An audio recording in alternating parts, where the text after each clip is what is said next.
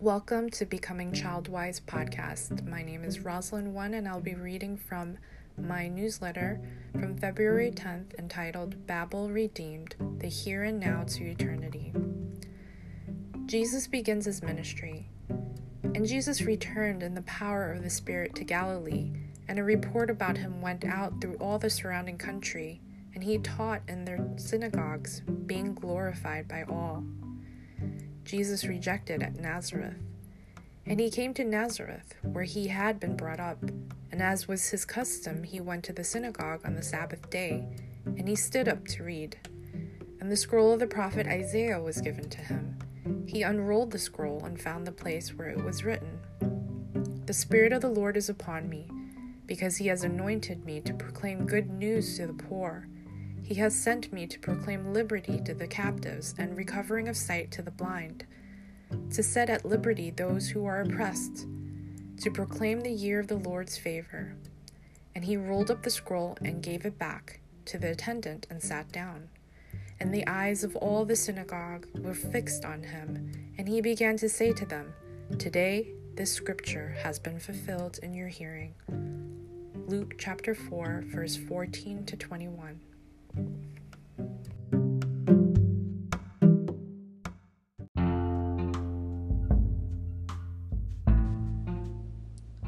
Let us consider Christ's lineage. I remember reading through Matthew chapter 1 as a teenager and not understanding the importance of it. They were just names. Some I recognized and others I couldn't pronounce. It wasn't until I had to teach Sunday school and as I prepared for Advent with my family where I came to see the richness of where his lineage becomes our inheritance. Listen to Michelle Amy Reyes' thoughts. Quote, "In Matthew's genealogy, Jesus has Moabite, Canaanite, and Hittite ancestry.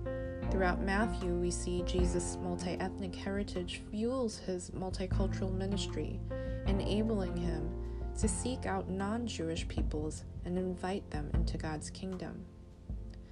The more we see and value Jesus as our multi-ethnic Savior, the more we can understand that different cultural practices and perspectives bring a spiritual benefit to our celebration of Christmas."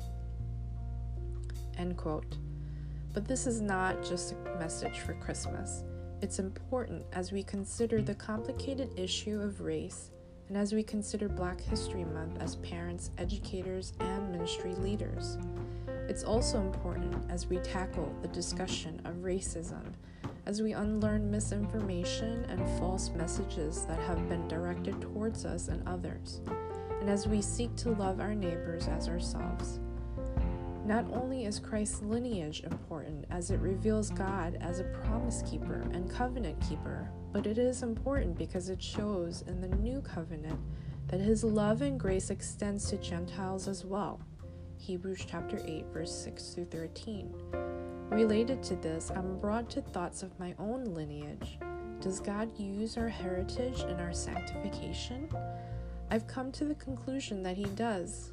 It's important for me, with Lunar New Year that just passed on my mind, to consider how I can teach my children about their heritage, not just their spiritual heritage, but where their grandparents came from, the history behind why we are here when their grandparents started life on the other side of the world.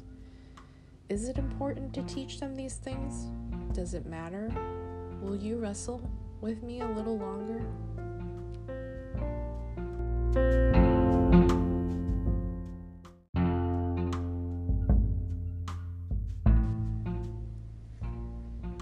Let us go back to where it all began, Babel. We see in Scripture that children of man wanted to build themselves a city and a tower with its top in the heavens and make a name for themselves, lest they be dispersed over the face of the whole earth.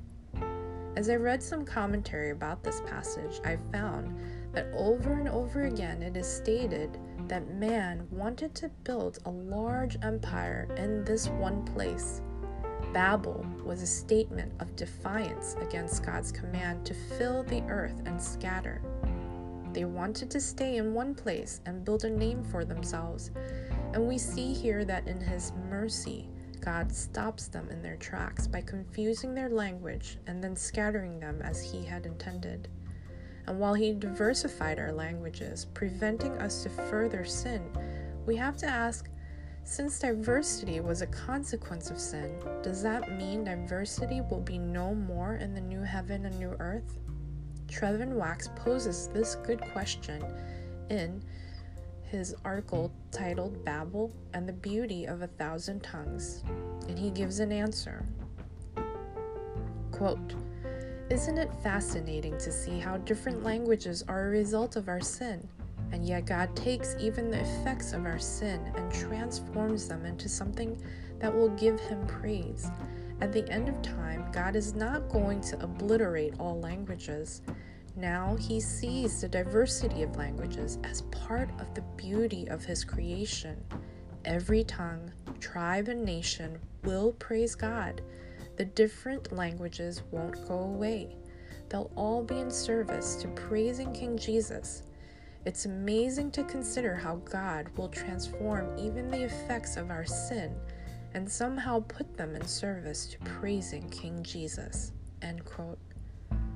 Not only does God intend for all nations to worship, Revelation 7, but He calls us to make disciples of all nations today, Matthew chapter 28, verse 19 to 20. As He has always done, even in the Old Testament, as previously mentioned and shown in Christ's lineage, and all the implications this has for us as individuals, for our nation, and for the church. Where would any of us be if we were not called by God as a Gentile? Is it right for any one nation, tribe, culture, race, or color to claim superiority over another? Might I dare to ask even for one religion to claim superiority? As when Christ came, He did not lord superiority over others, as we see in John chapter 3, verse 17, even as the Son of God, but healed, loved, discipled, and died. As His church, should we not do the same?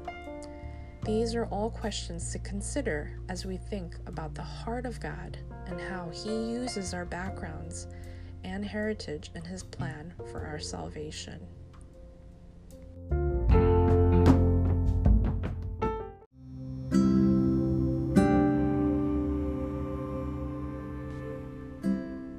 Let us consider Christ's humanity. As we consider the question of does God use our background, race, ethnicity in our sanctification, let us look at Luke chapter 4, verse 14 to 41. This passage really came to my attention when I had to teach it in 2021. I was making videos going through Teach Me to Worship curriculum for our children, as we were all virtual at the time, and I was so blown away and blessed by the humanity of the situation in which Jesus, who had grown up in His town, proclaimed in the temple before His neighbors and community that He would be the one to fulfill the Old Testament prophecy. Here's an excerpt from the teacher's devotion. Quote, "Can you even imagine the people of Nazareth coming to church on that Sabbath? They had gathered for worship, and Jesus came to the front of the synagogue to read. He pulled out a prophecy they all would have known. They all would have recognized the passage. They let the words of hope float over their ears with the anticipation that God would one day send them a Savior to free them from all oppression. Then the bombshell dropped. Jesus said this prophecy had been fulfilled in their presence that day. What? That little boy who had ran around with the ball, the Savior, the young man who had built the chairs in my house, that teenager who had sailed on my boat, he's the Savior?" As the next 3 years progressed, He did all He said He would do. Can you imagine their faces when they heard the news He had given sight to a blind man? Can you picture their amazement when they heard about His releasing a woman who had bled for 12 years? Can you see that shock when they realized their worlds had collided? They had seen Jesus in the words read to them. Jesus was born into a family and into this town and community. It was all in his plan for our salvation. Christ, fully God and fully man. God perfectly planned it. It was prophesied, and Jesus fulfilled it. He was born to Mary and Joseph, conceived by the Holy Spirit. In Christ's humanity, he experienced what it was like to be a son, to be part of a family and community, to be the son of a carpenter from Nazareth. He experienced what it was to be looked down upon. Nathanael first asked upon meeting Jesus, "Can anything good come out of Nazareth?" It was all so very intentional so that he could sympathize with us. He experienced what it feels like to be part of a shunned community, so God uses it all. He, through Christ, took up our humanity and everything included in it, the sin, the brokenness, our backgrounds, our ethnicities, our communities, all of it, and he redeems it. Here's a poem from Augustine. Man's maker was made man, that the bread might be hungry, the fountain thirst, the light sleep, the way be tired from the journey, that strength might be made weak, that life might die.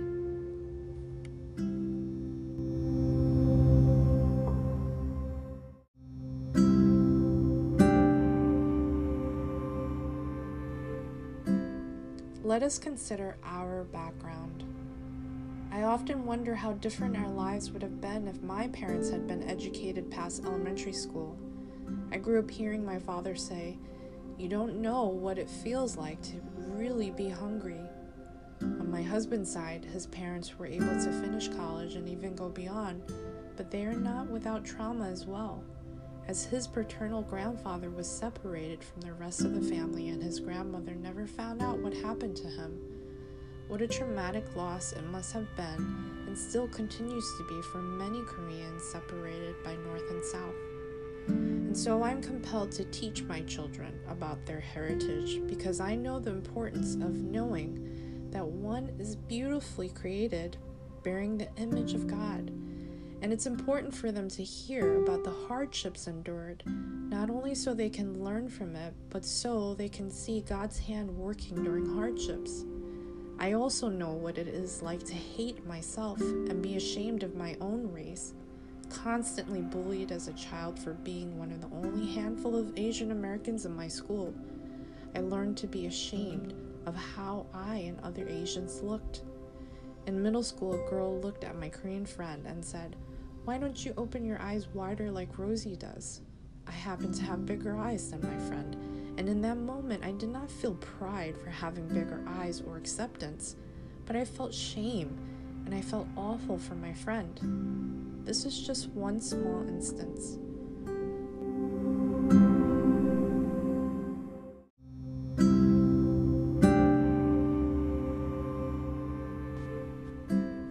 My daughter came to me the other day and asked, "Do I draw Asian eyes correctly?" And in her question, I know she has noticed the oftentimes offensive caricature drawings of Asian eyes. But she has also come to me and said proudly, in reference to Joanna Ho's book, she has eyes that kiss in the corners, noticing an Asian actress or athletes on media. I'm so thankful for this changed narrative in her life. Once I was a young girl who hated herself, and when I became a Christian, I struggled with my identity even still. I felt like I had to change myself to fit into this new community I became a part of. If only I had known that God embraces all of me, even the part of me who had a different Bronx accent, not typical of Asians. If only the kids in my youth group had been taught to embrace all of everyone, even if they are different. I hope you are seeing a pattern in what I'm writing. One cannot separate oneself from one's heritage, how they were brought up, and where they are raised. While the individual is important to see and each story is unique, so is the history behind a people group. It's important to understand that God uses all of who we are for His glory, and as image bearers, we should steward our identities well. To hate one's culture is to hate part of who God created you to be. To foster this in yourself and to help your children to do the same is to appreciate who God has made you to be. These are all important to one's identity, even the hard parts of our stories, and our children need to hear it all, but not for knowledge that will puff up, but for how God redeems it all in Christ, for healing, for an understanding that they are beautifully and wonderfully made, also for an understanding and an appreciation and love for others as well.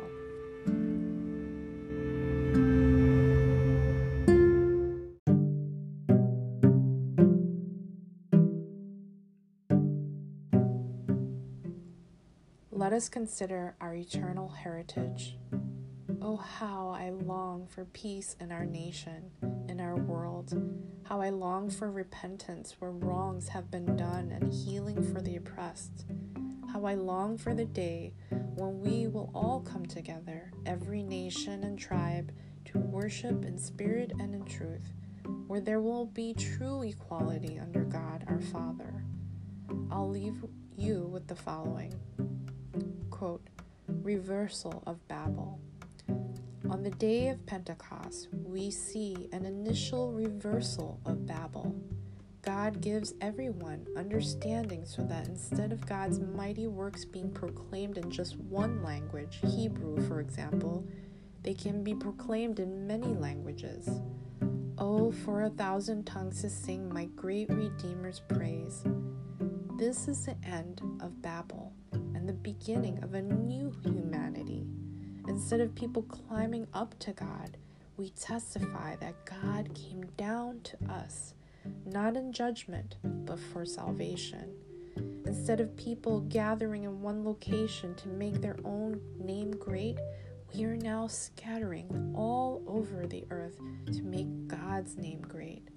Instead of a language being a barrier to man's mission of self-glorification, languages are now redeemed in order for the triune God's mission of glorifying Himself to move forward. End quote. Trevin Wax, Babel and the Beauty of 1,000 Tongues.